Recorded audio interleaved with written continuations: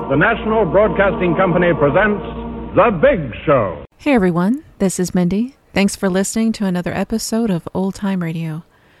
Next up on The Big Show, we're at episode 37. This one aired December 2nd, 1951. And it starts off with a pretty funny skit about going door to door to do like a survey, basically, to see if people like Tallulah Bankhead, to see if they like the show, which Tallulah's along for the ride, and it makes for some pretty funny interactions. But what's funny behind the scenes is there were some concerns about the ratings, like this kind of general belief that had formed, and I've talked about it before. There's this idea that the show is only playing to audiences in big markets like Chicago, LA, New York City, and what's been happening is this kind of a little bit of an anxiety, sort of, that maybe mainstream America isn't really catching on with the show. And so behind the scenes, very similar to what's being played out here, NBC is conducting a 20-city survey to just get a pulse on, basically it's a ratings survey.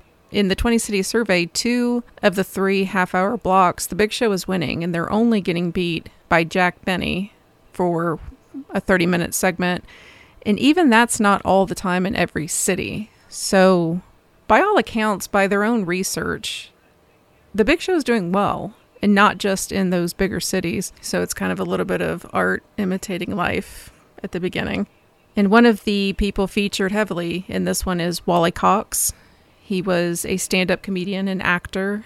He started his career performing in nightclubs only a couple of years before. He really had a bit of a meteoric rise in Hollywood standards, but in December 1948, he started going to different nightclubs to support his invalid mother and sister, and really just caught on very quickly. It was considered very funny and started to build an audience. And only a year later, 1949, he was on a CBS radio show called Arthur Godfrey's Talent Scouts. And he impressed the host and the audience, and he was very quick, a lot of variety to what he was doing, and got a lot of attention from that kind of initial touch into radio. He goes on in 1952 to 1955, starring in the TV series Mr. Peepers. And then a kind of footnote to his personal life, he was a childhood and lifelong friend of Marlon Brando, to a degree where Wally Cox died in his 40s, and his ashes were kept by Marlon Brando in his bedroom, basically, and Marlon would talk to those ashes every night, apparently for a very long time. And he once told Brando told a journalist, that if Wally Cox was a woman, he would have married him. So we have somebody who is fairly new to audiences, but really on a great rise in his career, getting a lot of positive attention. But then we also have Paul McGrath, who is established at this point. He's been an actor since 1924. He's hit it all and will hit it all repeatedly in his career in television, radio, movies, and Broadway. He had over 30 plays on Broadway that he was featured in, and one of them here is Ginger Rogers, is what they present on the show. Audiences at that point would have known him from things like Crime Doctor, Big Sister, and Young Dr. Malone, and he was also the host of something called the Inner Sanctum Mysteries, which was really popular back in the late 40s and early 50s. He would go on to act for another 20 years, and of particular note, the one I think that everybody has either heard of or would be most likely to have heard of, is he played a small role, but he was in A Face in the Crowd, which was the 1957 Elia Kazan movie. It starred Andy Griffith, and this was before Andy Griffith was The Andy Griffith Show and Matlock, before Opie, all of that. This was a kind of attention-getting role for a young Andy Griffith. If you haven't seen it, it is a really fantastic movie. I think it's one of my very favorites from the era. And you get to watch Andy, in particular, go from this folksy, likable, young, interesting guy to this egomaniacal jerk. And it's a fantastic film about politics, American media, and this like cult of personality that we do here, cult of celebrity, and kind of the rise and the fall of This character is just extraordinary. The script, the directing, the acting, all superb. You'll find Paul McGrath in that. If you haven't seen it, I highly recommend that film. So again, lots of interesting things kind of going on behind the scenes at this point. We'll get into those. December has a lot of kind of juicy background things going on for Tallulah and the show itself, leading into its final year in 1952. But right here we have rising star, established star, and a pretty funny, almost inside joke about the likability of Tallulah Bankhead from December 2nd, 1951. This is The Big Show. The National Broadcasting Company presents The Big Show. The first half hour presented by the makers of Reynolds Aluminum, the Reynolds Metals Company, and starring the glamorous, unpredictable Tallulah Bankhead.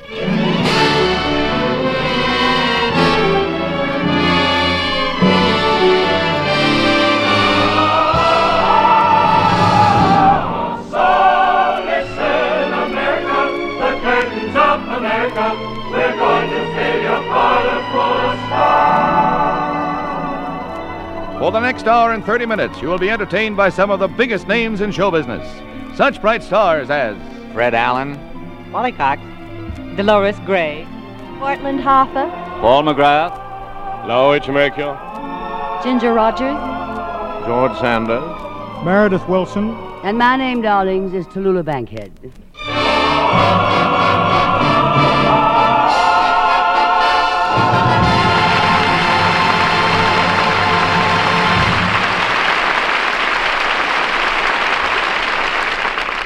Excuse me, darlings. Before we get into the show this week, I just want to take a moment for some personal messages. First, to the callow youth who stopped me at the stage door after last Sunday's show and asked for my autograph, you walked off with my solid gold pencil. The least you could have done was wait till I'd signed my name. Now, I want you to return that pencil. You know who I mean, the suave, debonair, sophisticated youth wearing knickers and cracking Indian nuts. I'm offering a reward. If you return the pencil, I'll return the shells you left in my hand. And to the little girl who got my autograph last Sunday, I'm saving that bubble gum you left with me, darling. And if I don't hear from you in 5 days, I'm combing it out of my hair. And to the darling little old lady who tore those buttons off me, you can keep the buttons, darling little old lady, but please return the dress. And oh, yes, the 2 boys and 2 girls who stopped me as I was about to get into my car, wherever you are, darlings, the chauffeur's name is Sylvester. Be nice to him, won't you? Autograph hounds, they stop at nothing. But don't get me wrong, I'm not entirely against autographs. There's one celebrity whose autograph I run after every week. It's the autograph on the check of our darling sponsor, the Reynolds Metals Company. And what a wonderful autograph, paid to the order of Tallulah Bankhead. Looks like it's going to be an aluminum Christmas for me. Yes, Miss Bankhead, in many American homes this year, it's going to be an aluminum Christmas. And not just in the kitchen with the original and genuine Reynolds wrap, the pure aluminum foil in which many of you will roast your holiday turkey. Practically every household appliance that Papa gives Mama will be more efficient and longer lasting because of aluminum. Reynolds Aluminum. That new refrigerator will have an aluminum freezer compartment, crispers, shelves, ice trays. The new washing machine may well have a rust-proof aluminum tub. All along the way as you shop, be guided by the gleam of the modern metal in cooking utensils, furniture, luggage, lamps. And to dress up your gifts in bright beauty, look for Ray Glow Gift Wrap. You'll hear more about it later. It's something new from Reynolds, one of America's great producers of aluminum.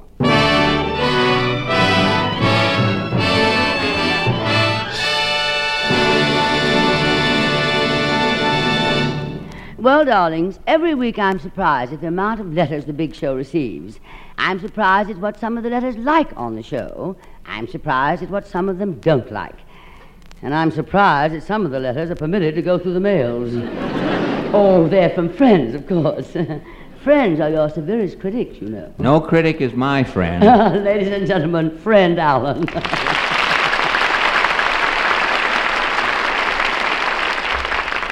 Tallulah, if you start paying attention to what your friends tell you about your show, you'll wind up like me, without a program.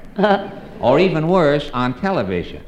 That's been my experience with friends. Oh, well, Fred, maybe they weren't real friends. Oh, they were my best friends. They did everything a friend does. They borrowed money. They talked about me behind my back. They listened to Stop the Music on radios that I bought them yet. Well, maybe they were trying to win enough money to pay you back. But, Fred, were they real friends? I mean, friends in need. Oh, they were friends in need, but who needs them? You know, a man's best friend is his dog, and even dogs put the bite on me. Old dogs with no teeth gum me when given the opportunity. Tallulah, if you want an honest opinion about your show, go to strangers. Go out and ask typical average people. Knock on people's doors. Oh, you mean take a poll? That's right, take a poll. Now, let's begin right here. Now, this looks like a typical average American home. There's a picture of Hopalong Cassidy in the window. Here's the name on the mailbox, Ginger Rogers. Well, knock on the door, Fred. Let's see if he's in. Yes? How do you do? My name is Fred Allen. What are you selling? This is Tallulah Bankhead. I don't want any of that. We're selling hatchets. Where would you like one? Now, please, Tallulah, do not antagonize our sample. Miss Rogers, we're conducting a poll of the average everyday American. Oh, I'm so sorry. Please forgive the way I look. Well, you look lovely, Miss Rogers. In this old solid gold lame house dress. I was in the middle of doing my housework. You doing housework? I was buying some more houses. Oh, I thought you were cleaning your house. Oh, no. When my house gets dirty, I just throw it away and buy another house. Oh, I see. Well, that's cheaper than hiring a maid these days to clean a house. Miss Rogers, what is your opinion of the Big Show? I never watch it. No, this is not television. This is radio. I don't have a radio either. Well, what do you do for entertainment? Oh, Ginger, come on in and close the door, dear. It's cold. Oh, I'll be right in, Paul. I see what she does for entertainment. Well, we didn't learn anything there, did we? Didn't learn anything. Tallulah, how can you say that? It says so right here. Oh, no. Look, Tallulah, a poll taker has to analyze the interview. Now, a lot of figures go into the making of a poll. Now, you take Ginger Rogers. There's an interesting figure. Now, you divide Ginger by 2, and what do you have? Fred Astaire. Right. Now, you take the name Fred Astaire and divide that in half. What do you get? Fred. That's right. That's me, and I like your program. Oh, that's one vote for me. Well, not so fast. Employees of the company and their relatives are not eligible to vote. And since I am an employee, relatively speaking, my vote counts for nothing. So far, we have discovered that your show is nothing. However, bloody but unbowed, we try this next door. The name here says Lawrence Melchior. We knock. Yes, what is it, please? I'm very busy. Is your mother home, Sonny? I am Laurits Melchior Sr. Oh, Senor Melchior. You're Spanish. I am Danish. You could never dunk him in a cup of coffee. Mr. Melchior, what do you think of the Tallulah Bankhead show? Hvor tager de våger og forstyrrer mig med spørgsmål som det? Det er rotten. Og det talent, der optræder, det er også rotten. Og den gamle Tulle, hun er også rotten. Well, I don't know what he said, but I did hear one word. Yes, there's certainly something rotten in Denmark. Well, now we knock at the next door where we find a rather peculiar name on the mailbox. Portland Hoffer. Half woman, half city. Well, Fred, any Portland is a storm, I always say. That's what you always say, and that is why we are out asking people whether they like your program. Well, let's knock here, shall we? Yes? How do you do? My name is Allen. Oh, hello, Mr. Allen. This lady and I are on a radio program together. Hello, Gracie. Hello, Rochester. No, you don't understand, Miss Hoffer. She's a colleague of mine on the Big Show. Oh, Oh, working your way through college. Well, Tallulah, obviously this is one of your listeners. Miss Hopper, you better not let your husband hear you tell a joke like that. Where do you think I got it? Well, you can't count her vote anyway, Tallulah. No. She's employed as a wife of one of the employees. Well, let's try this shrunken little abode here. The name on the door says Wally Cox. Hello? Well, how do you do? May we speak to the lady of the house? I'm the lady of the house. Oh, you're a bachelor. No, I'm married. Where's your wife? She went to work. What kind of a crazy question is that? What we want to know is, do you like Tallulah Bankhead? Tallulah Bankhead? Yeah, I might. What do you mean you might? What is this, a testimonial or something? I want to get paid if this is a testimonial. How much? Well, $1, I guess. Give him $1, Fred. All right, here you are. Thank you. Now, how about the testimonial? Okay. I've been smoking Tallulah Bankhead for years. There is no unpleasant aftertaste.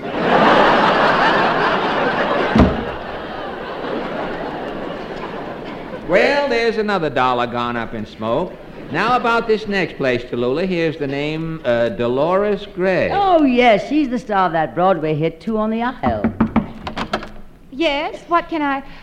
Oh, what a terrible accident that must have been. Just bring her in and lay her down here on the couch. Oh, dear, she must have been a beautiful woman. Darling, you're going to have such an accident in about 2 minutes that they're going to change the name of your show to One on the Aisle.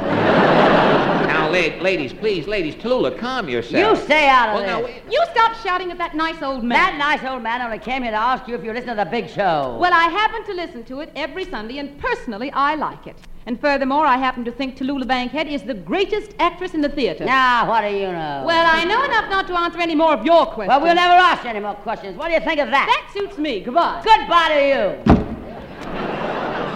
Boy, she was really sore, wasn't she? Yes, I didn't mean to get her that mad, Fred. Dolores, what are you doing out here in the street? Tallulah, come out of that house. Oh, I'm so sorry, Fred. Excuse me, Dolores. Goodbye, darling. Goodbye, Tallulah. Ah, she's sweet, isn't she, Fred? Yes. Nicely furnished place and so neat. But you should see the upstairs. Really? Well, this seems to be a calmer home, Tallulah. It says George Sanders. Let's try him. How do you do, Mr. Sanders? What? Halloween again? Sanders, protect yourself. If I can only find something to hit you with... Tallulah, put me down. Now, Mr. Sanders, we only want to ask you one question. Again? No. I will definitely not run for president. Well, did you learn anything from that poll, Tallulah? Well, I learned one thing, Fred. Since George Sanders isn't running for president, the field has been narrowed down to Taft, Eisenhower, MacArthur, Warren, Truman, Bricker, Vincent, Gray. Gray? How did that name get in there? Oh, yes, that's Dolores Gray, who is not running for president, but is enjoying a long run in the hit musical Two on the Aisle. Dolores is the lovely, talented singer who set London on its ear when she starred in Annie Get Your Gun.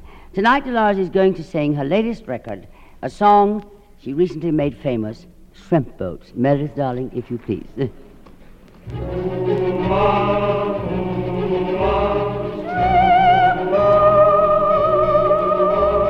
Shrimp boats is a-comin', their sails are in sight. Shrimp boats is a-comin', there's dancing tonight. Hurry home!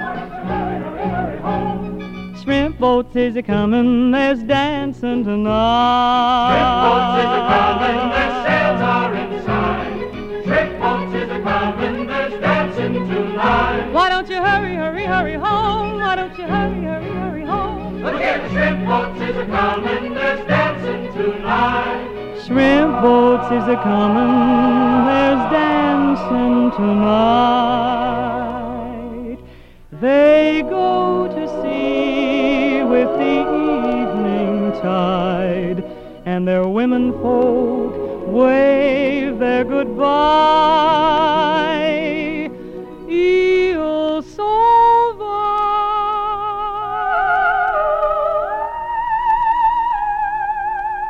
While the Louisiana moon floats on high, and they wait for the day they can cry.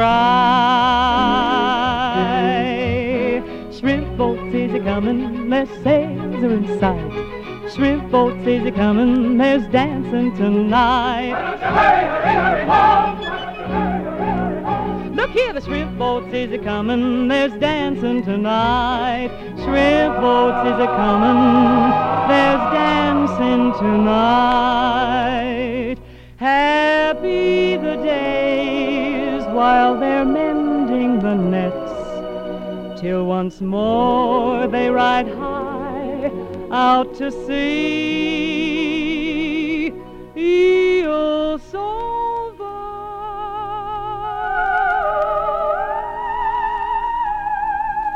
Then how lonely the long nights will be, till that wonderful day when they see shrimp boats is a-comin', their sails are in sight. Shrimp boats is a-comin', there's dancing tonight. Look here, the shrimp boats is a-comin', there's dancing tonight. Shrimp boats is a-comin', there's dancing.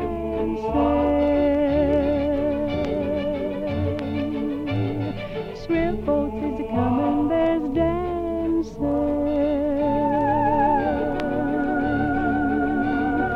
Shrimp boats is a-comin', there's dancing.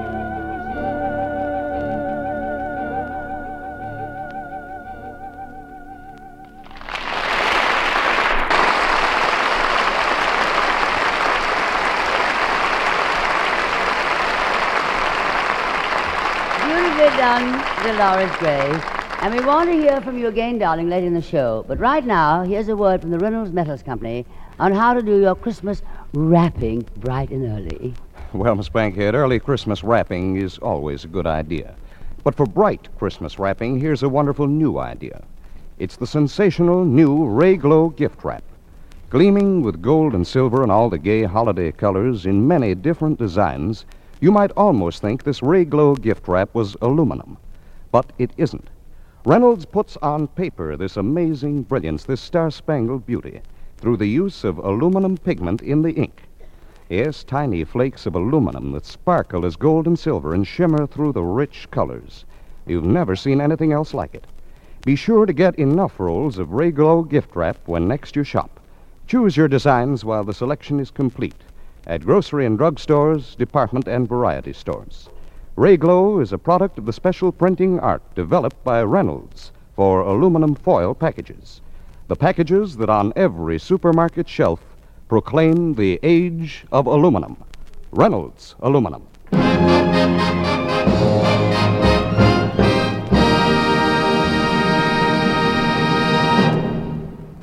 Theater fans have loved this season on Broadway because of the many offerings which have featured the top names of Hollywood. Perhaps the greatest thrill of all was the appearance of Ginger Rogers in the Louis comedy Love and Let Love.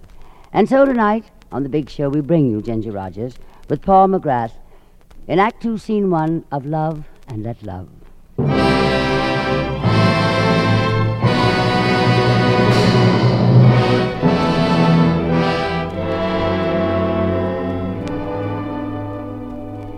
As the curtain rises, Valerie King, the highly successful actress and the toast of Broadway, is entering the apartment of Charles Warren, her longtime friend and advisor. Valerie has just lost one of the men in her life, a boy who's run away with her less glamorous but more predictable sister. And so she's come to Charles for consolation. As Valerie enters and they move toward each other with extended hands, it is obvious that Charles' feelings are not confined merely as those of a good friend. Oh, Valerie, my dear, I'm so sorry to have kept you I waiting. should have telephoned you first. Forgive me for coming so unexpectedly. Unexpectedly or not, you're always welcome. But, darling, I know you well enough to see that something's wrong. What is it? Is it Dick? Oh, I haven't seen Dick for 3 days, since my sister Ruth disappeared. Well. She flew the coop, and he spread his wings and took off after her. Oh, are you very upset? Yes. No, I'm sort of wounded. I like that better. Wounds heal quickly. Perhaps. You'll see. Besides, since Ruth won this man over so completely... It's better that things should have been settled promptly. Is that what you think? You weren't really in love with Dick now, Valerie, were you? No. Besides, I haven't come to talk about him. What's on my mind is something entirely different. Different? Would you believe it? Since he's been gone, the one question I've been putting to myself is not, why has Dick done this to me? No. The one thought that has obsessed me is, why has Charles done this to me? I? Yes, Charles, you. Suddenly 1,000 little things came back to my memory to enlighten me. Well, what sort of things, Valerie? Well, you often used to ask me to go out with you before. You came to pick me up after the theater, take me out to supper.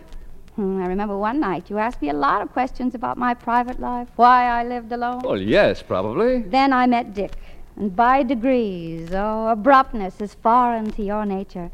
You stopped asking me to go out alone with you. Oh, but we never, thank heaven, stopped seeing each other. When I invited you, yes, to dinner, to cocktail parties. Oh, whenever I came here, you always greeted me with your usual boundless amiability. But your whole attitude was certainly, how shall I say, different. Well, I don't know what you mean, dear. I've just been remembering things. Whatever I ask of you, Charles, you've always done it at once. It seems that you're permanently at my disposal, that to fulfill my every wish is your sole concern. Why? Well, because I'm your best friend, dear. And because you're you. Charming, witty, attractive. Always paying compliments. And I mean them. Frequently, you know, a compliment is a declaration which has lacked courage. Courage? Come, Charles, why not confess? You're in love with me. Valerie. Well, you prove it by everything you do. Am I not right? Well, Well, what can I answer, Valerie? If my feelings for you really are what you believe them to be, and if I have never told you, why should I tell you today? Well, is it because you're 25 years older than I? 27. There we are. That's it, isn't it? The difference in our ages. Oh, why haven't you thought? You have such a brilliant mind. Why haven't you used it? I'm afraid you're confusing me, Valerie. What are you trying to say, dear? Well, I'm 29, soon 30, and I've never married, yet I've had many proposals. Well, I don't doubt that. I recall my various suitors. A most diversified collection. A quite presentable one. This one was charming, the other very handsome, a third 20 times a millionaire, and his rival sparkling with wit. What stopped me every time, Charles? Do you know? How could I? Only the awareness that to a man of my own age, I couldn't give enough of myself. I'm too busy. Young people are exacting. I'm certain that's why Dick turned to my sister. Yes, that's entirely possible. I know it is. The patience, understanding, and even the forbearance, which I cannot do without, are not to be found in a young man. You, Charles, have all of these qualities, and to a very high degree. Valerie. I've never seen in anyone such self-effacement and generosity. You're the one I need. And above all, the only one I can make happy, I'm sure of it. Valerie, Charles, will you marry me? Valerie, do you realize... Oh, I know this is most unusual. I mean, highly unconventional. A woman does not propose to a man. But then, I've always broken all the rules. And besides, if you refuse, I know it won't be because you don't care for me, but because you lack confidence in yourself. You're too conscious of your limitations. What? So, be it yes or no, your answer could only be complimentary to me. Valerie, dear, it's not my age alone. I'm far from handsome. Better so. Other women will be less jealous of me. Well, there's also the matter of health. My heart isn't too strong, you know. You're too kind. You've used it too much. But my eyesight is failing. Your beauty deserves to be fully appreciated.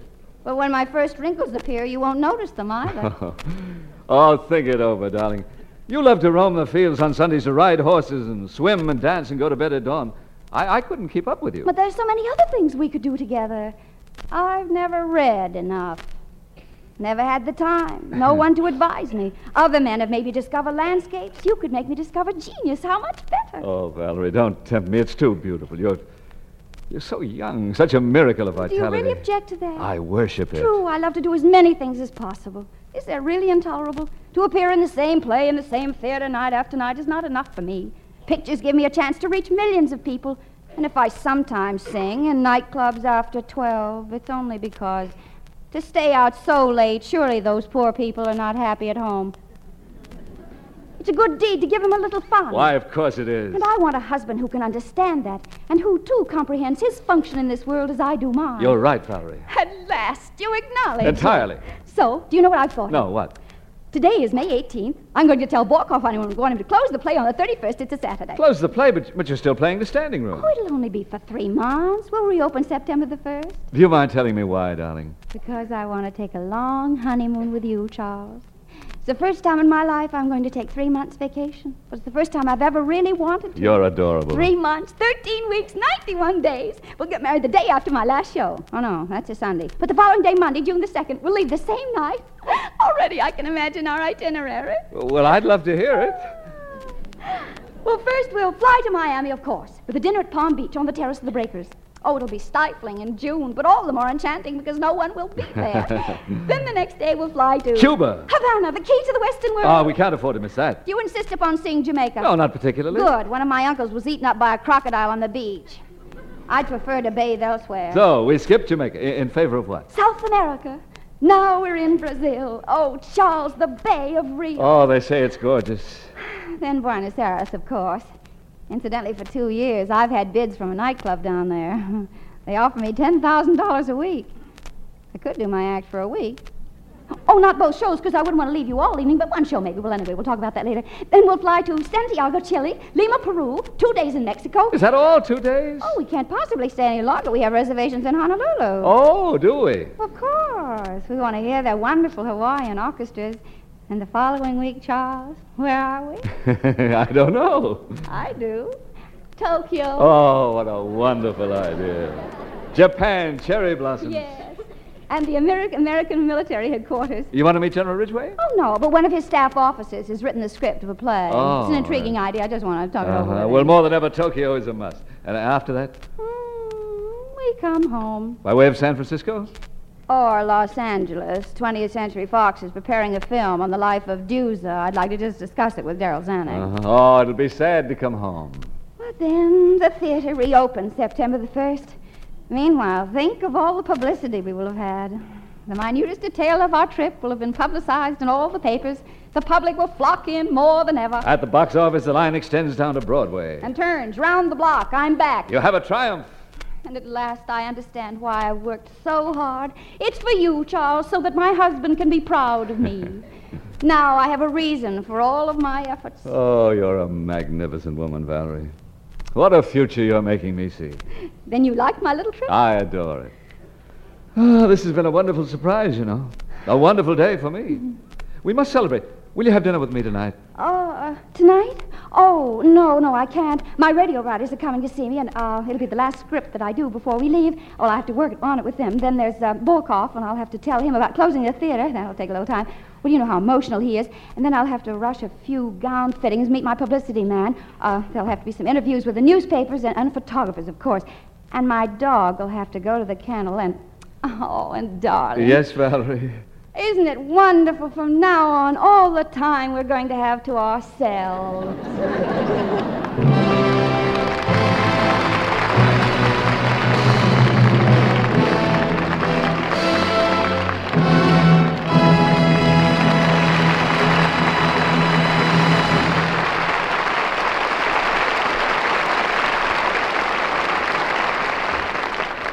Thank you, Ginger Rogers. You were, as usual, divine. And thanks, too, to your clever leading man, Paul McGrath. Don't go away, you two, now. I want to chat with you right after we hear how Reynolds helps you stretch a dollar. An aluminum dollar, that is. Of course, Miss Bankhead, the U.S. Mint doesn't turn out aluminum dollars by any stretch of the imagination. But after 1940, when Reynolds brought competition into the aluminum industry, the dollar spent for aluminum increased very markedly in value. Production went up, price came down. Aluminum is the only basic metal that costs less today than before World War II. And the future is still brighter, for the uses of Reynolds aluminum multiply amazingly. It is true that many of today's new uses are military. Aluminum PT boats, for example. Aluminum in the new walkie-talkies of the Signal Corps. But our competitive industry, made competitive by Reynolds, is expanding day by day to meet military demands first and then civilian needs. Reynolds, pioneers of progress through aluminum.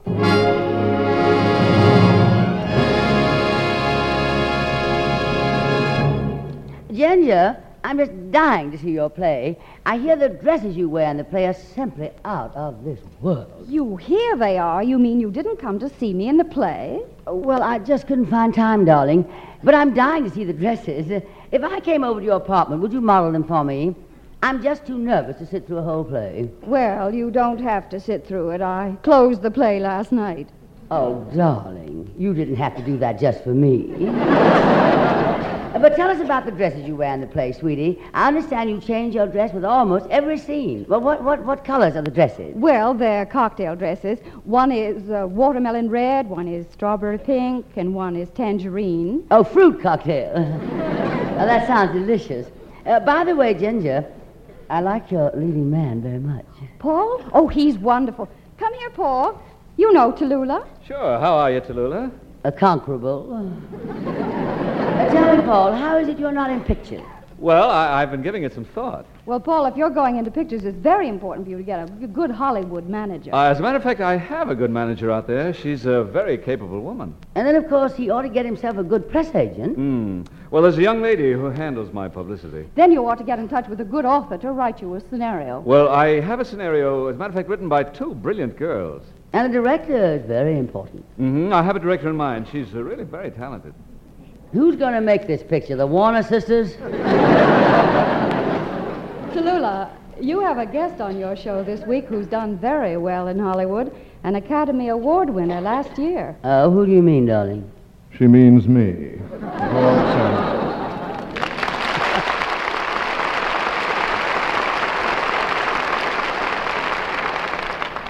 Well, finally someone interesting on the show to talk to. Hello, Paul.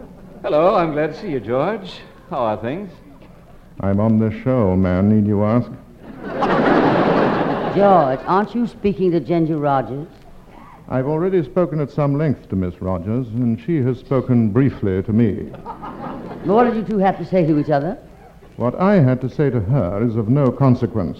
Well, what did she say? No. Oh, Ginger, why won't you go out with him? Well, he invited me up to his house to sit in the dark and watch television. Well, I don't see anything wrong with that. He has no television set. Oh, now, Ginger, you're silly. That's the only way to watch television. George, darling, remember last week we burlesqued a dramatic segment of our show? We had such fun, didn't we? Yes, you did. Well, let's you and I give Ginger and Paul our version of Love and Let Love. You get yourself in the mood while I take a moment out here to ring my chimes. This, darlings, is NBC, the National Broadcasting Company.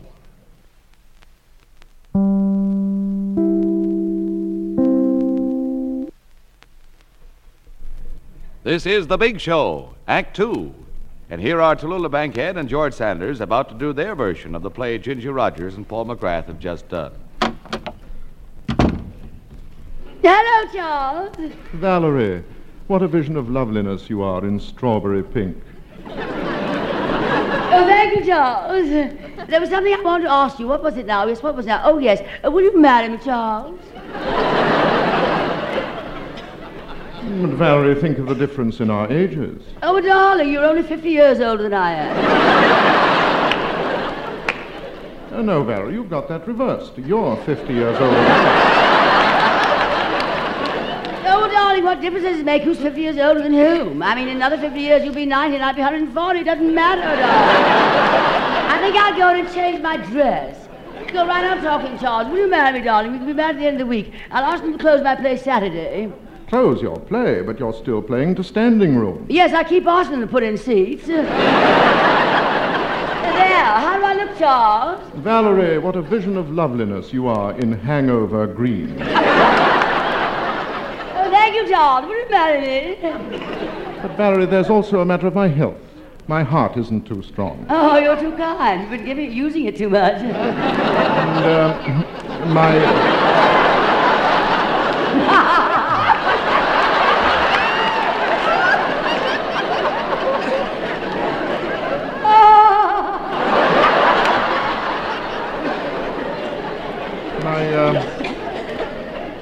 My eyes are failing. Oh, you've been using them too much. Anyway, I'm no fun. All I do is I sit around the house. You've been using the same excuse for years. I think I'll go in and change my dress. But Valerie... Oh, there, it's changed. How do I look, Charles? Valerie, what a vision of loveliness you are in bloodshot red. Oh, thank you, Charles. Well, darling, I have a honeymoon all planned, you know. But first, I think it would be nice if we were married. Where would you like to go on our honeymoon? How about Jamaica? Jamaica? Yes. While you think it over, Charles, I think I'll go in and change my dress.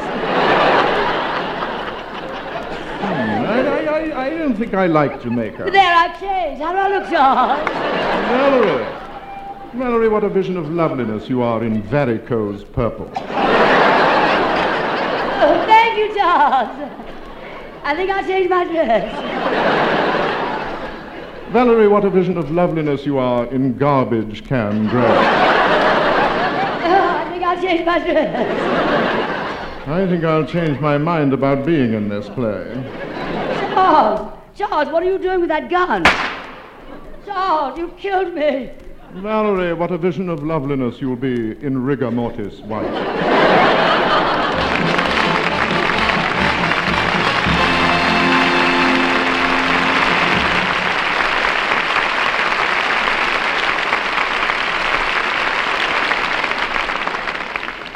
Thank you, Joyce. I enjoyed that. Now, let's have a little song. Are you ready, Ginger? Yes, but first I'll have to go and change my dress. Well, now you do that, darling, while I introduce you. Ladies and gentlemen, Ginger Rogers, star of stage, screen, and Vogue magazine, will now sing I've Got a Crush on You. That's Orange Crush, I suppose. Meredith, darling, how about getting another straw and joining her?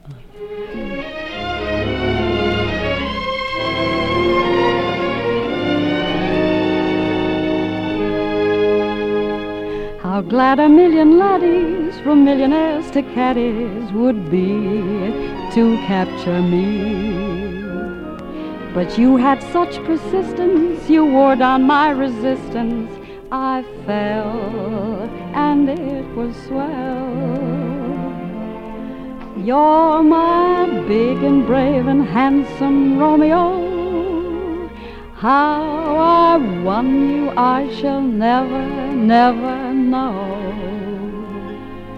It's not that you're attractive, but oh, my heart grows active when you come into view. I've got a crush on you, sweetie pie. All the day and night time, hear me sigh. I never had the least notion that I could fall. So much emotion. Could you coo? Could you care for a cunning cottage we could share? The world will pardon my mush,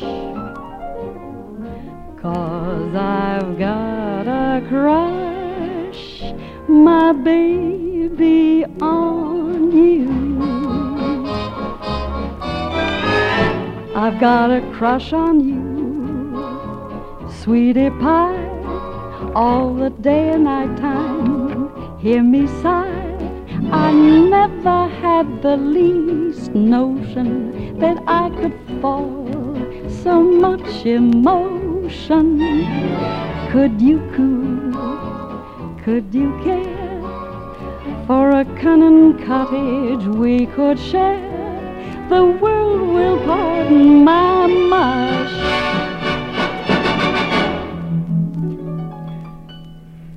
Cause I've got a crush, my baby, on a sweet, sweet baby. Got a crush, my baby, on you.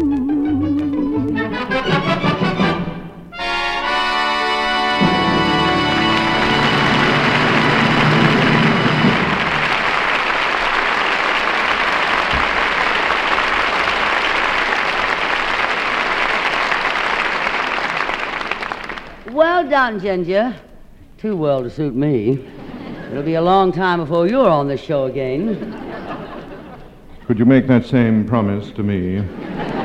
Oh, George, why don't you stop it? Nothing you'll ever say or do will make me stop liking you. Pity. That studied attitude of yours is just a cover-up for something. What are you trying to hide behind that hard, cynical exterior? A hard, cynical interior. Oh, come on now, George. You don't frighten me. Strange. You frighten me. Now there, that's what I mean. Your manner toward me is so icy.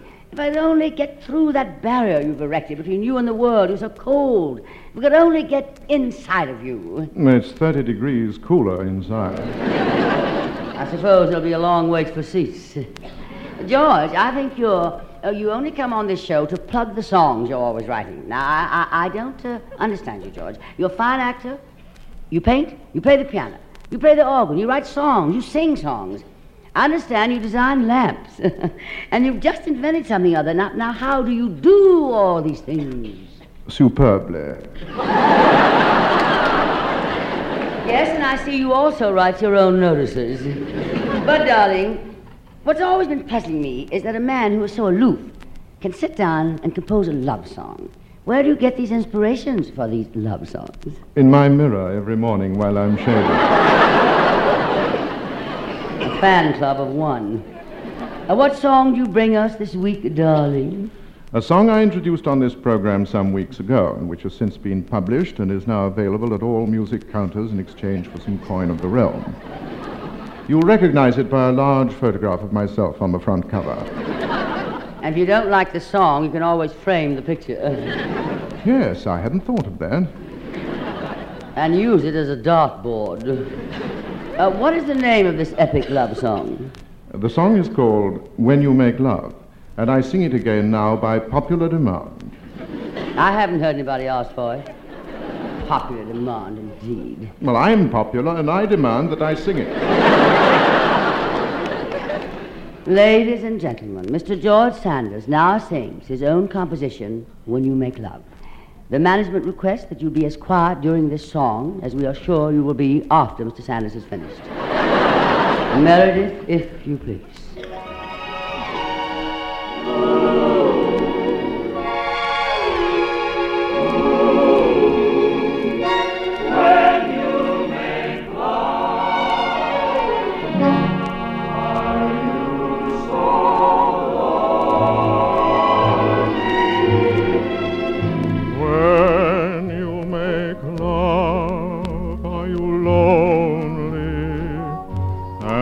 Do you only sigh with regret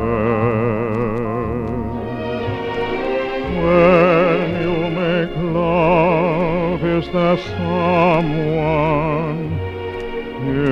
someone that your heart will not forget? Do you still tremble with rapture at the touch of a hand? Thrill with emotions you can scarcely command. For when you make love, are you lonely? And do you only sigh with regret?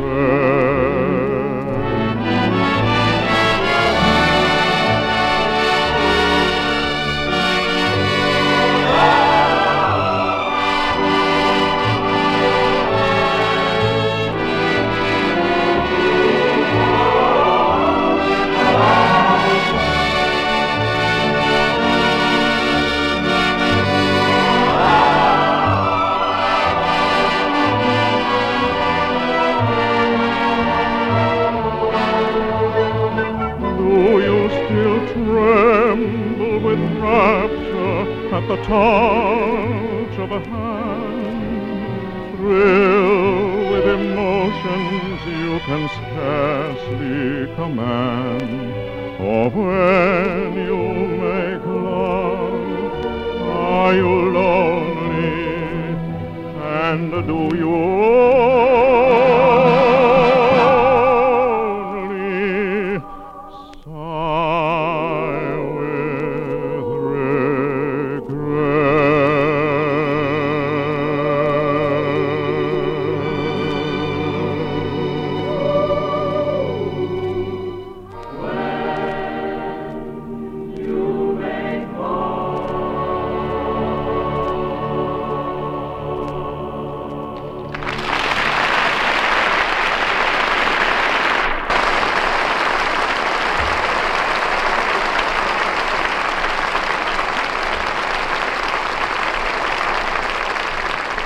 Thank you, George. I'm sure that song will soon become a big hit. As for your singing, your voice is like a violin. Plenty of guts. Old Miss Bankhead. Yes, Meredith Wilson?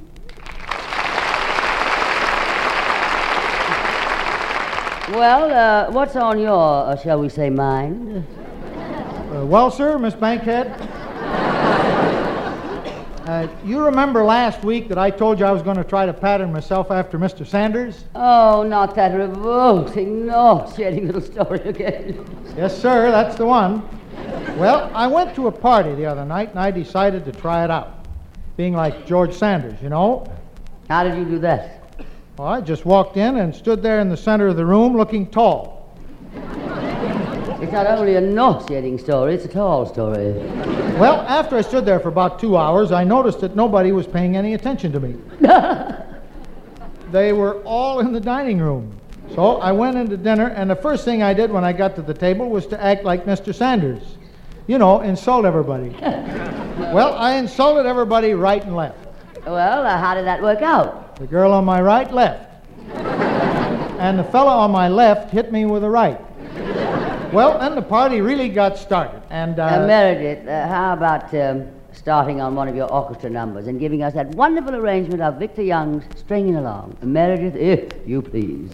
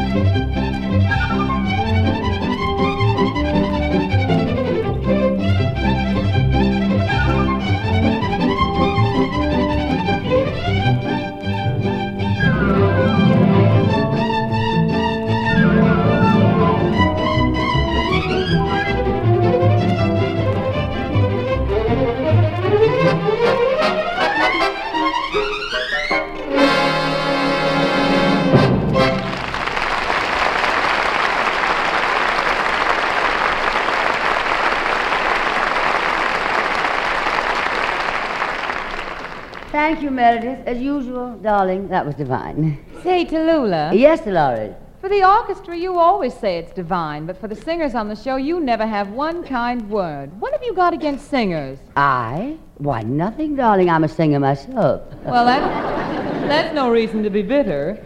For instance, you were nasty to George Sanders. Why take it out on him? I think George is a doll. Uh-huh. Well, now, Dolores, sweetie, if you're interested in George Sanders, you might as well forget it. You'll never get to first base with him. I'm not interested in... I'm not thinking of first base. I'm interested in getting him home. Well, it's no use, Dolores. When we were in Paris now, George was on the show, and I finally got him to take me out one afternoon. We went shopping. Oh, that's nice. Shopping for him. In one shop, I remember, he was buying a tie, and he couldn't make the clerk understand the kind of tie he wanted, so he put his fingers around my throat and squeezed very hard and said, "You see, that's the shade purple I want." And that same afternoon, he took me to the Louvre, and we looked at the statues. But when we came to the Venus de Milo, I said, "Don't you think I look like her, George?" And he said, "Not quite," and started to break off both my arms. You know, it's a good thing you weren't standing in front of the Lady Godiva. That Sanders sure plays hard to get, doesn't he? Yeah, it's also hard to take. I used to know a fellow like that. I tried everything. I remember one summer I thought I'd get him by buying one of those bikini bathing suits. You know, the three-piece suit. Three-piece? What's the third piece? Oh, that's the big piece. The label. I remember we went to the beach a lot that summer.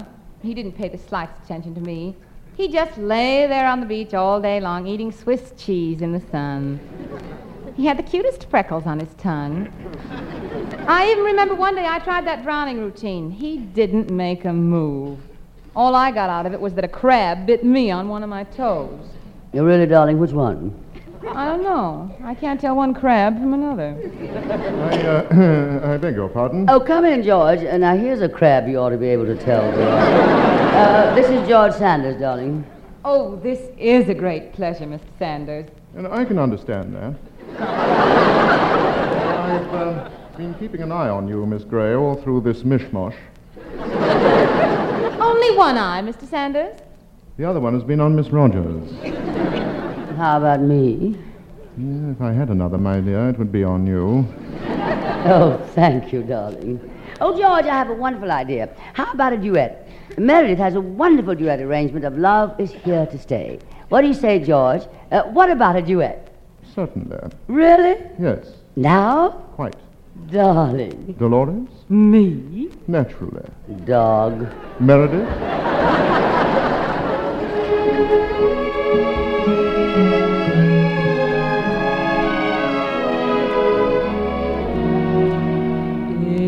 It's very clear our love is here to stay. Not for a year, but ever and a day.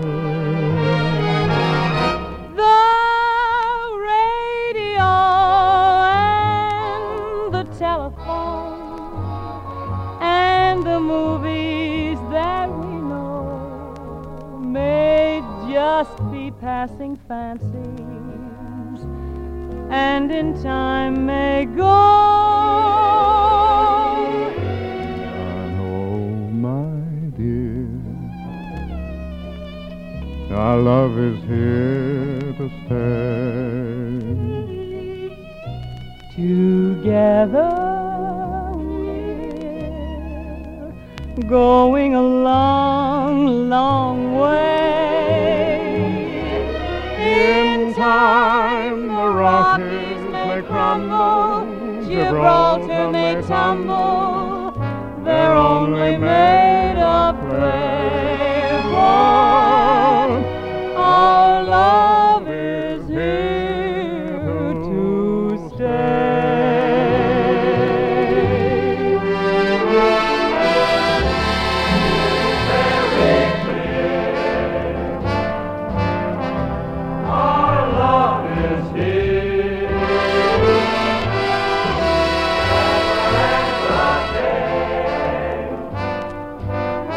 Is here to stay.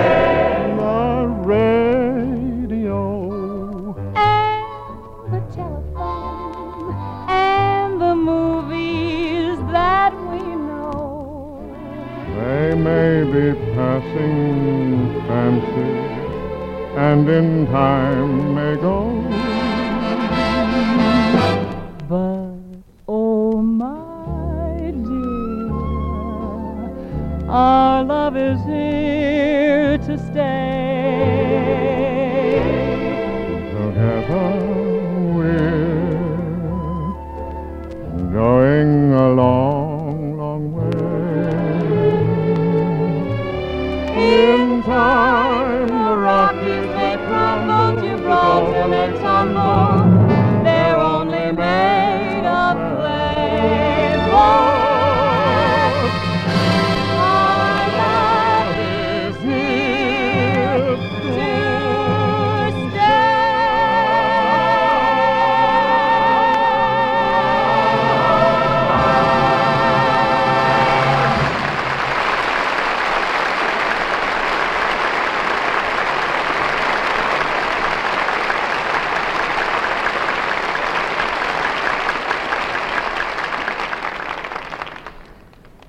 Nothing. But we've got something coming up, darlings. Laureate's Melchior. To say nothing of Wally Cox and, of course, the other stars of our cast. But first, I want to ring my silver anniversary chimes. 3 chimes of silver.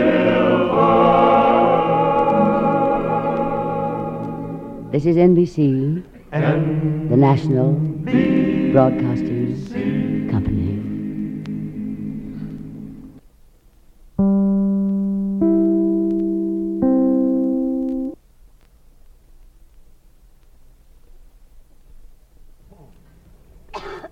This is The Big Show, Act 3. This portion brought to you by Anacin for fast relief from pain of headache, neuritis, and neuralgia.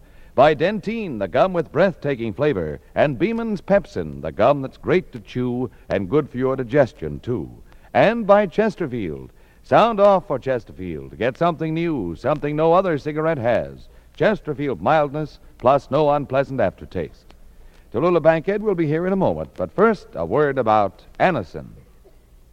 When we ask you to try Anacin for the relief of pain due to a headache, neuritis, or neuralgia, we are not asking you to try a new or unproved method. For there are many people listening in now who have been introduced to Anacin tablets by their own dentist or physician. You who have received Anacin this way know the effective, incredibly fast relief these tablets bring. Anacin is like a doctor's prescription. That is, Anacin contains not just one, but a combination of medically proven active ingredients in easy-to-take tablet form. People by the thousands are using modern Anacin today instead of other ways. Doesn't their experience seem worth following? Try Anacin the next time you suffer from pains of headache, neuritis, or neuralgia. You'll be delighted with the results. Ask your druggist for Anacin today. Anacin is spelled A-N-A-C-I-N.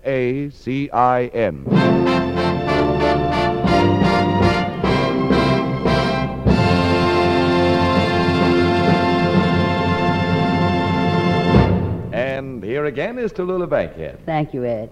And now, darlings, we've kept him and you waiting long enough. One of the great voices of all time, Mr. Laureate's Melchior.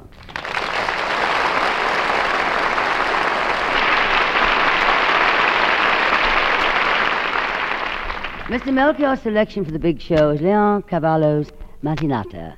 Maestro Wilson, if you please.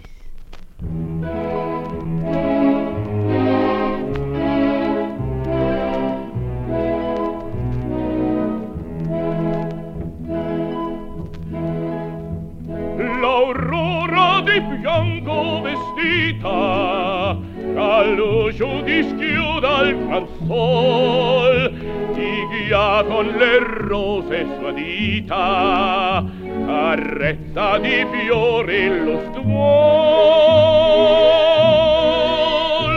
Commosso tuo fremito cano, intono il criato ti par, e tu non ti desti ed in fondo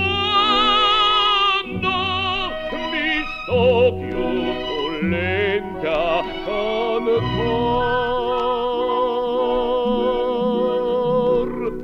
Me anche tu la veste bianca ischiudi luz Dio al tuo canador.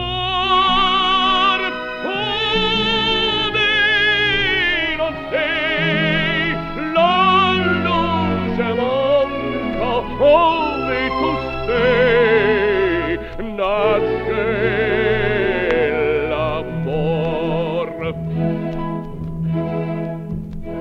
Adorn in her mantle of whiteness, has turned shining eyes to the sun, while roses reflecting her brightness announce that her day has begun.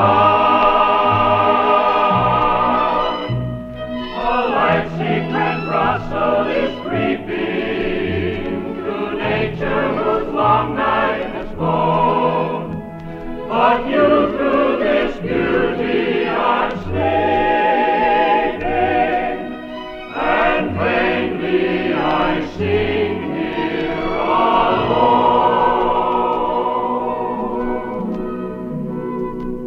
Wake with the dawn, radiant in gladness, open the portal, I sing for you. When you are absent, I can't in sadness. When you are near me, love's dream comes true. Wake with the dawn, radiant in gladness, open the portal, I sing for you. When you are absent, I can't in sadness. When you are near me, when you are near me, love's dream comes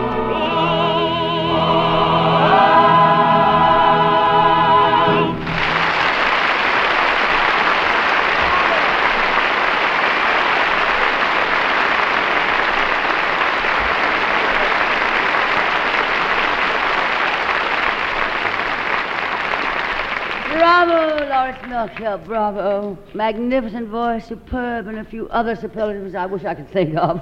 Oh, thank you, Miss Bankhead. Oh, now, darling, please call me Tallulah. Thank you. And you called me Tallulah.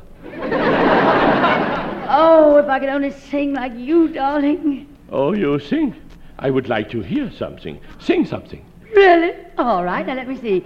Oh, yes, I'll be seen in all the old familiar places that this heart of mine embraces all day through. Lawrence, where are you going? To the air raid shelter. Wasn't that the siren? Now, just a minute, Lawrence. I want to get an honest criticism from a man who knows music. Now, everybody else on this show is against my singing. Now, don't you turn on me, too. All right, I won't. Sing another song. Another song? Okay. You go to my head and you linger like a haunting dream, and I find you spinning round in my brain like a bubble in a glass of champagne. That's the trouble with those cowboy songs. They all sound alike. Well, I guess it's no use. I wish I could sing like you, but I guess everybody wishes they could sing like you. I suppose everybody wishes there was somebody else.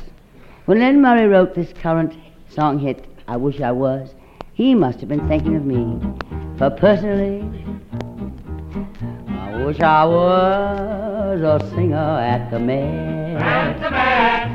Wish I was a singer at the Met. At the Met. If I was a singer at the Met, I'd sing some note you'd never get. I wish I was a singer at the Met. I hope fiddly-dee, tell us what you'd like to be. I hope fiddly-dee, tell Tallulah what you'd like to be. All right, Dolores Gray, what do you wish you was? I wish I was a swinging, clinging vine. Clinging vine. I wish I was a swinging, clinging vine. Clinging vine. If I was a swinging, clinging vine, I'd only cling to that boy of mine. I wish there was a swinging, clinging vine. Hi-ho, fiddly-dee, tell Tallulah what you'd like to be. George Sanders, what do you wish you were? I wish I was a teapot full of tea. Full of tea. I wish I was a teapot full of tea. Full of tea. If I was a teapot full of tea, Tallulah'd never bother me. I wish I was a teapot full of tea. Hi-ho, fiddly-dee, tell Tallulah what you'd like to be. Ginger Rogers, what do you wish you were?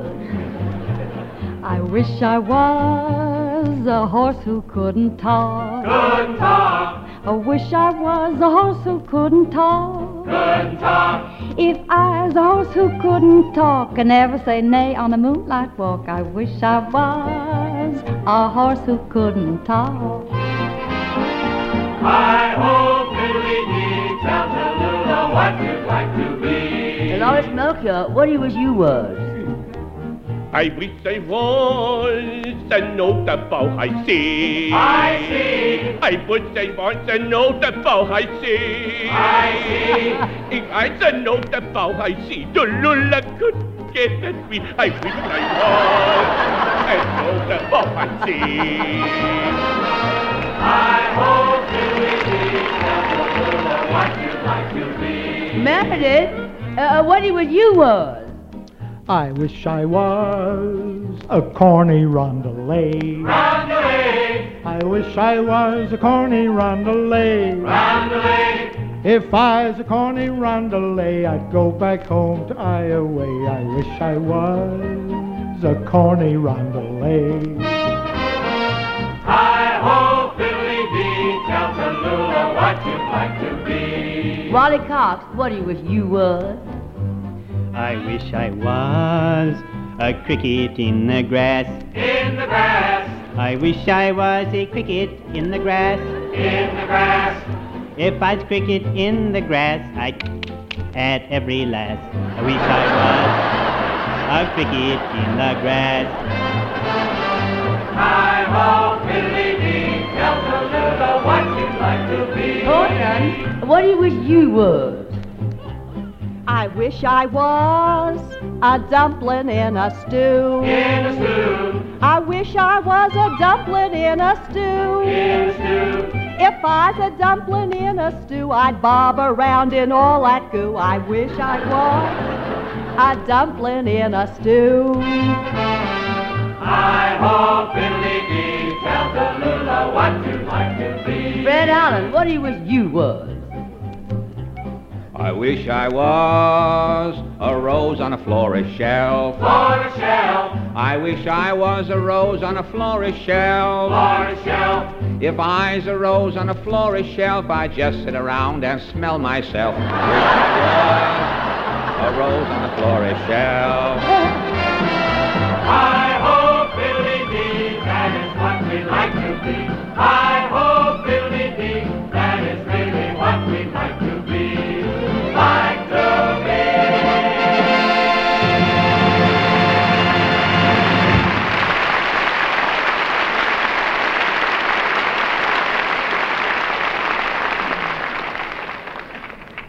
I wish I was dead.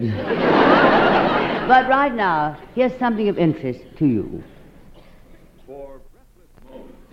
For your breathless moments. Chew Dentine, the gum with breathtaking flavor. Dentine tastes so good. Dentine freshens your breath. Dentine helps keep your teeth sparkling clean and white. Dentine, the gum with breathtaking flavor.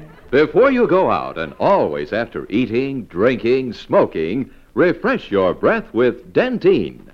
You'll love Dentine chewing gum, for Dentine has a wonderful, tingling, nippy flavor that lingers on and on. It's delicious. And remember, Dentine helps keep your teeth white, too.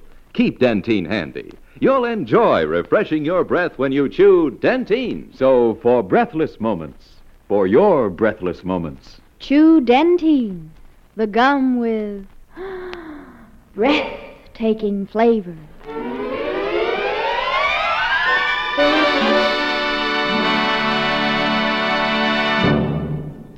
Well, darlings, a newcomer to the big show is a young, quiet, very funny fella who has been making enthusiastic fans for himself in the smarter nightclubs around New York.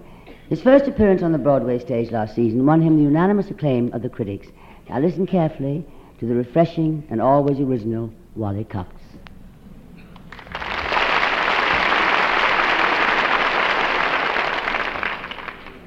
It's a nice little place you have here.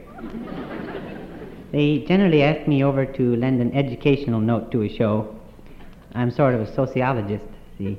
I portray various human characters, and then you laugh at them. And that promotes human understanding. When I was a youth, my most candid friend was a lad named Dufo. I shall speak to you of him in the manner of another childhood friend, Johnny Fazula, for your listening convenience. We used to have a friend Dufo. What a crazy guy. Always makes us laugh. You know, when you're a kid, you do anything for a dare. You hang over the edge of a roof on a board for a dare. Well, we seen these guys say try and get Dufo to hang over the edge of a roof on a board. And we seen a board. It was a little thin board. And we told him it wouldn't hold you, you know. So he's going to do it anyway. What a crazy guy. We used to play roof tag. Everybody has to run over the roofs. And everybody has to run under the wire for radio or something, I don't know. So anyway, everybody runs under the wire but Dufo. Get him right here. What a crazy guy.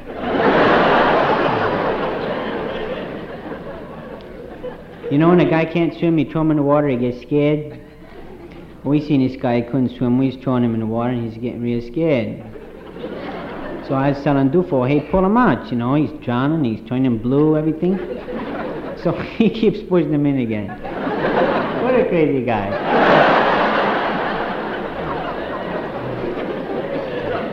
We used to play backyard race. Everybody has to run across the backyard and climb over the fence, and run across the backyard and climb over the fence. And like that. And whoever gets to the end first wins. So this one backyard, every time we run across, the lady comes out and throws things at us. You know, water, pans, bottles, everything. And her husband gets real mad. He puts up a board with nails in it. So every time we climb over the fence, we have to jump over the nails. So one time we was all climbing over the fence. Everybody jumps over the nails but Dufo. 16 stitches. What a crazy guy.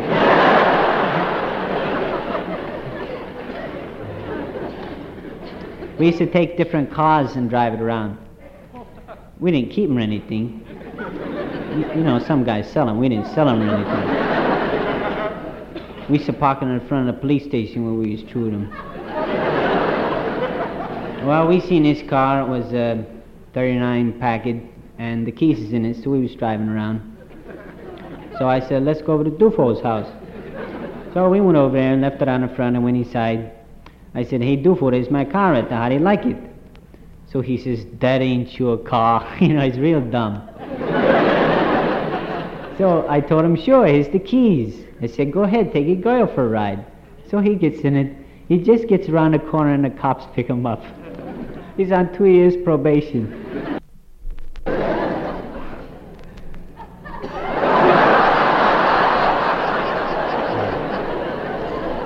But you know, that's the only thing he ever done wrong.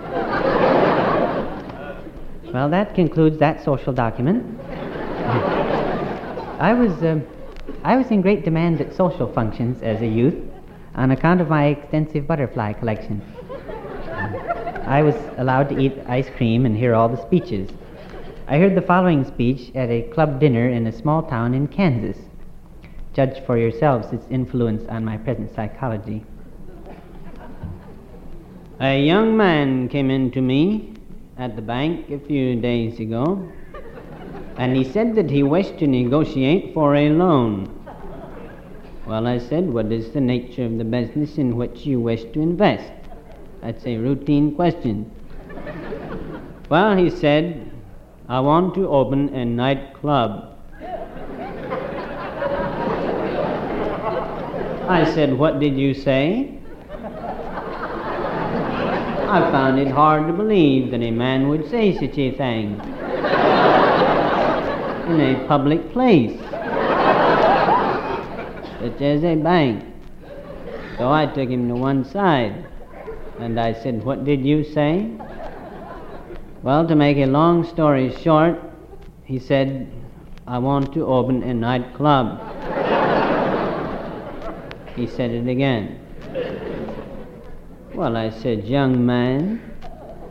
I said, you're a young man. I said, how old are you? Well, he said, I'm 27 years of age. Why do you ask? Well, I said, have you ever been to any large cities? Well, he said he had been to Kansas City. Well, I said, Kansas City, Kansas, or Kansas City, Missouri? I always try to inject a note of humor.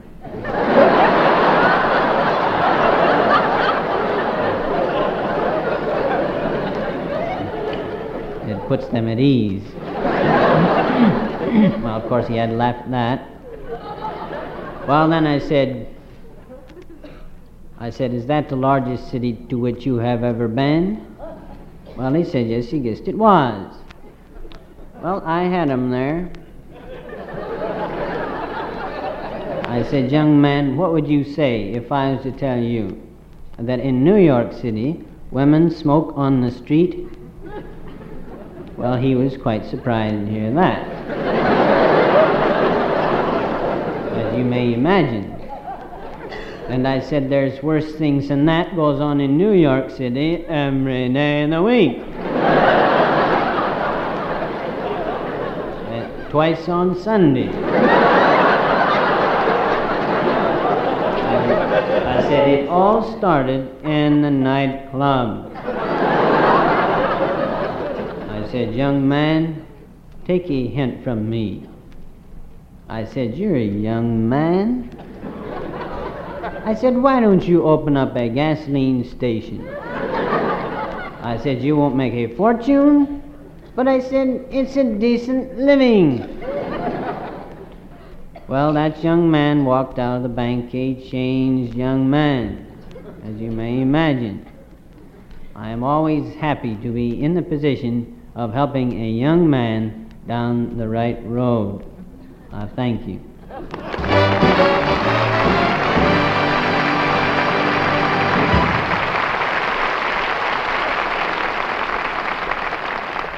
Wally, oh, you're charming. And come back to us soon, won't you, darling?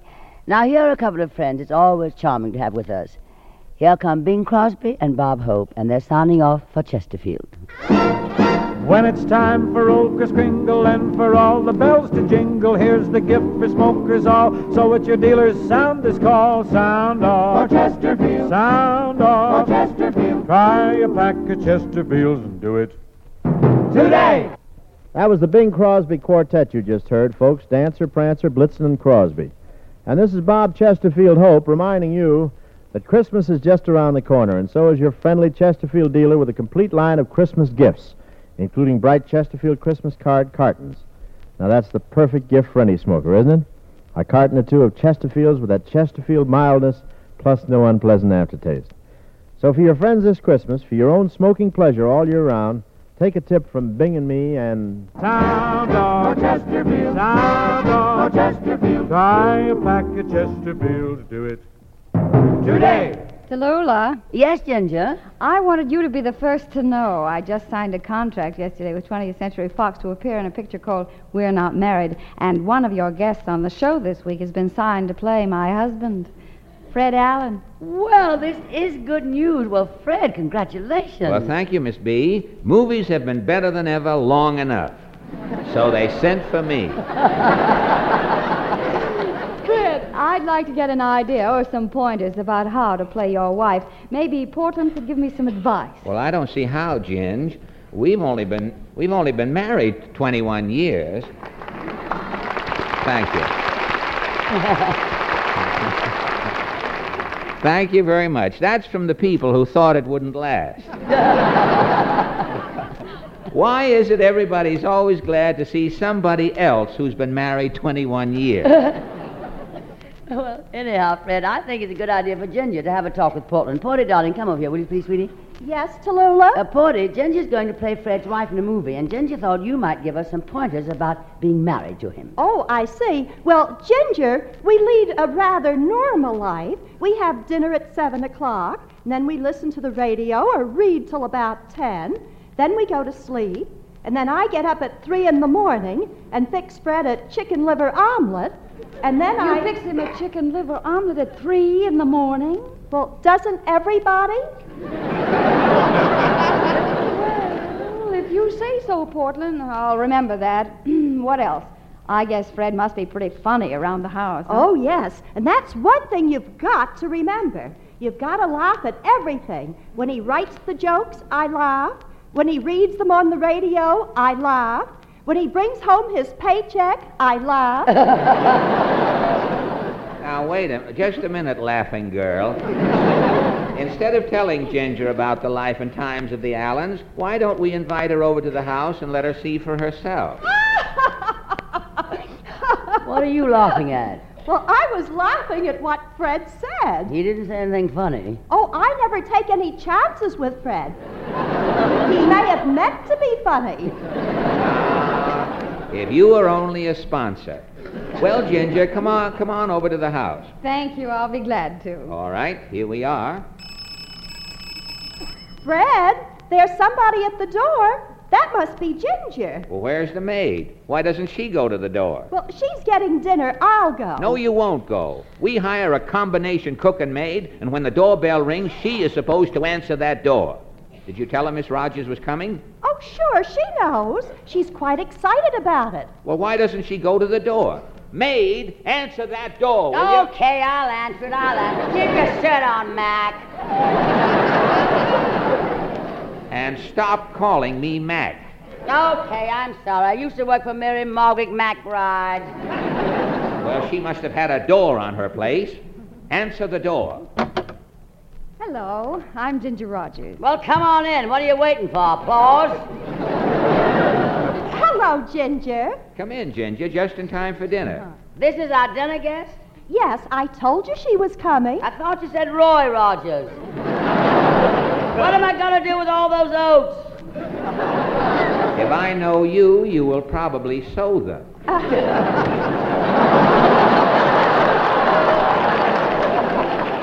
How about a little drink before dinner, Ginger? Well, thank you, Portland. I don't drink, but you two have one if you like. Oh, no, I don't drink either. Well, I really don't care for one.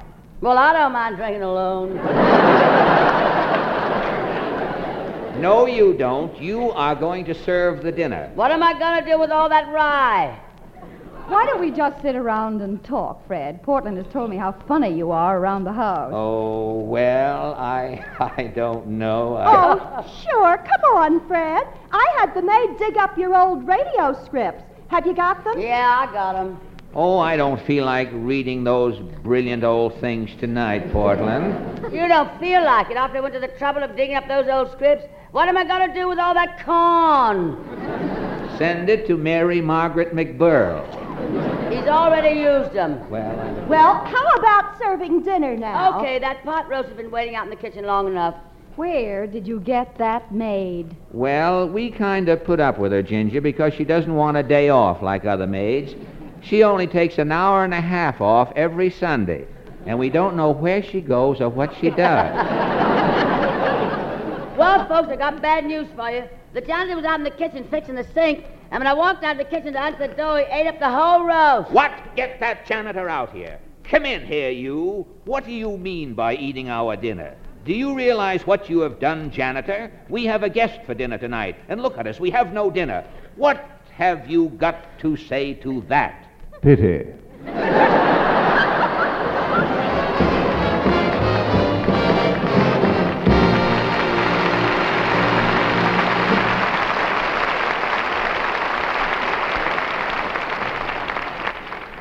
Well, darlings, that's our show for this week.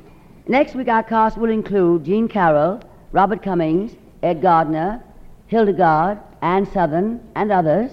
And of course, our very own Meredith Wilson and the Big Show Orchestra and Chorus. Until then, may the good Lord bless and keep you, whether near or far away. Ginger? May you find that long-awaited golden day today. Loritz? May your troubles all be small ones, and your fortune 10 times tenfold. May the good Lord bless and keep you till we meet again. Portland? May you walk with sunlight shining and a bluebird in every tree. Meredith? May there be a silver lining back of every cloud you see. Wally? Fill your dreams with sweet tomorrows. Never mind what might have been. Fred? May the good Lord bless and keep you till we meet again. Dolores? May you long recall each rainbow, then you'll soon forget the rain. George? May the warm and tender memories be the ones that will remain. Fill your dreams with sweet tomorrows. Never mind what might have been. May the good Lord bless and keep you until we meet again. May the good Lord bless and keep you till we meet, till we meet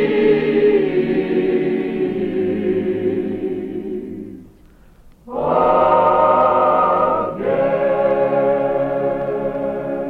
And Godspeed to our armed forces everywhere. Good night, darlings.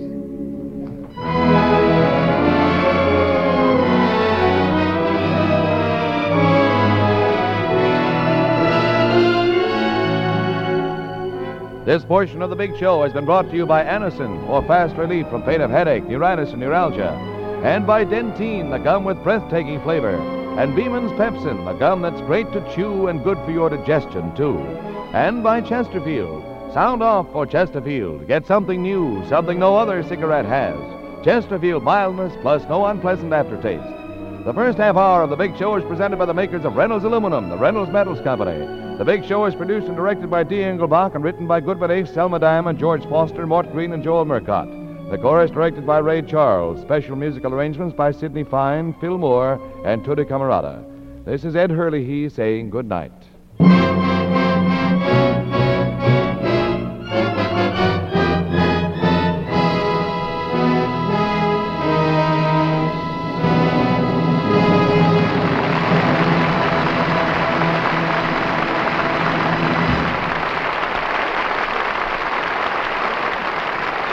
Enjoy mirth and music with Phil Harris and Alice Faye next on NBC.